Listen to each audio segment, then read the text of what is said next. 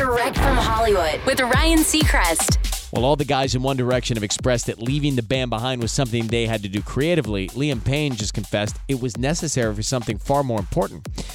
His mental health and well-being. He tells Jessie Ware, it was really scary at first, but I needed to stop, definitely.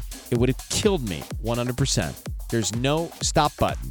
You've got no control over your life. I had no personal life. I learned nothing about myself.